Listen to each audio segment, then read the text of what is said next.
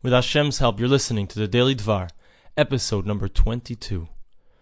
In the previous Daily Dvar, we brought down the Chofetz Chaim's mashal, the parable of a man who went to purchase a number of precious stones, and he found this incredible deal, but in order to purchase the very good deal, so he had to give up almost the end of his money. And when he traveled home, he had to travel under difficult circumstances, not up to his regular standard of living.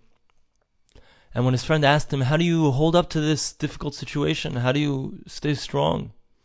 So he said to him that whenever he has difficulty, he pulls out these precious stones, the box of precious stones, he opens it up, and the light of these beautiful stones, and the thought of how much money he's going to make, helps him deal with the current situation that he's in.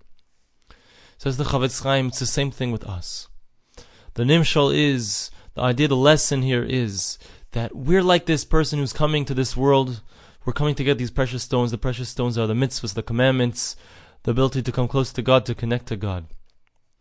And part of the reality that we live in is that our body has certain needs, certain desires, certain creature comforts that it wants. However, what's the way of the Torah? The way of the Torah is pas b'melach teichel. A person has to be ready to undergo in order to get to spiritual levels, to learn the Torah, to really connect to God. A person has to be willing to undergo not living up to his greatest standards of living, and not giving his body every single thing that it wants.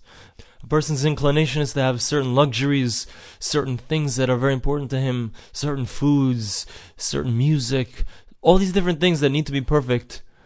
But the path to spirituality, to spiritual accomplishment, to real closeness to God, is by limiting our physical desires and limiting the things that we need.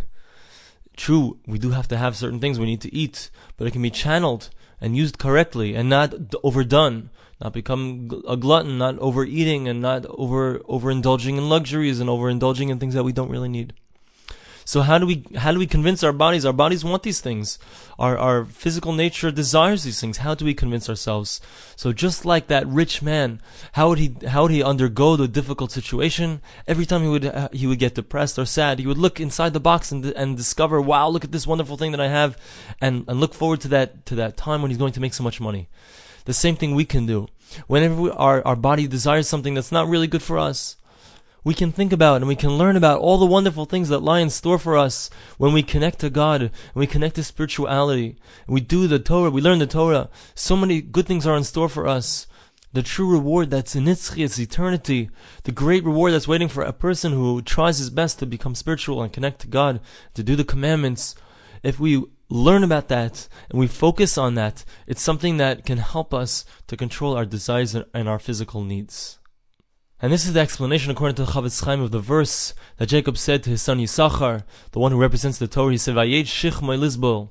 He leaves his shoulder to carry the burden, to carry the difficulty, because the physical part of us finds it very difficult, finds it not so enjoyable and desirable. But when we enlighten ourselves and even enlighten our physical reality and our physical minds by the great reward that lies in store for us and the great accomplishments that we have when we do spiritual things, that's something that can help us subdue our excessive desires and help us in our path of spirituality and coming close to God. The Chofetz Chaim quotes the verse, Achas sha'alti me'es Hashem oisa avakesh. Shifti beveis Hashem kol yemei chayai. Lach says b'noim Hashem.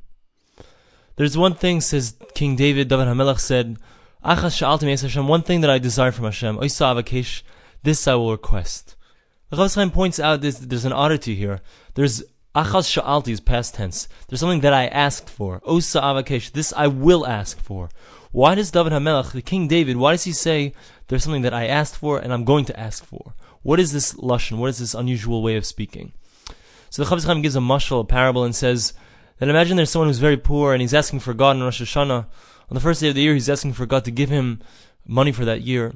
So, and as the year progresses, he sees that indeed God has granted what he wanted, and not only that, but God granted him even more than he asked for.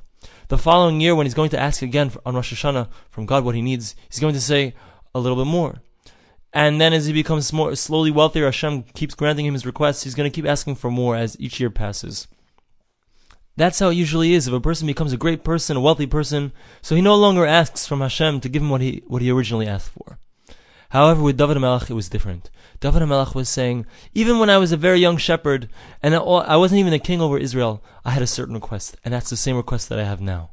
and that is Shifti Beveis Hashem. Even though I'm so great, all I want to do is Shifti Beveis Hashem, to stay in the house of God, to learn the Torah. That is my desire, that is my greatest request, and that is what I asked for then, and that is what I ask for now, to be connected to God, to learn His Torah, and to come close to Him.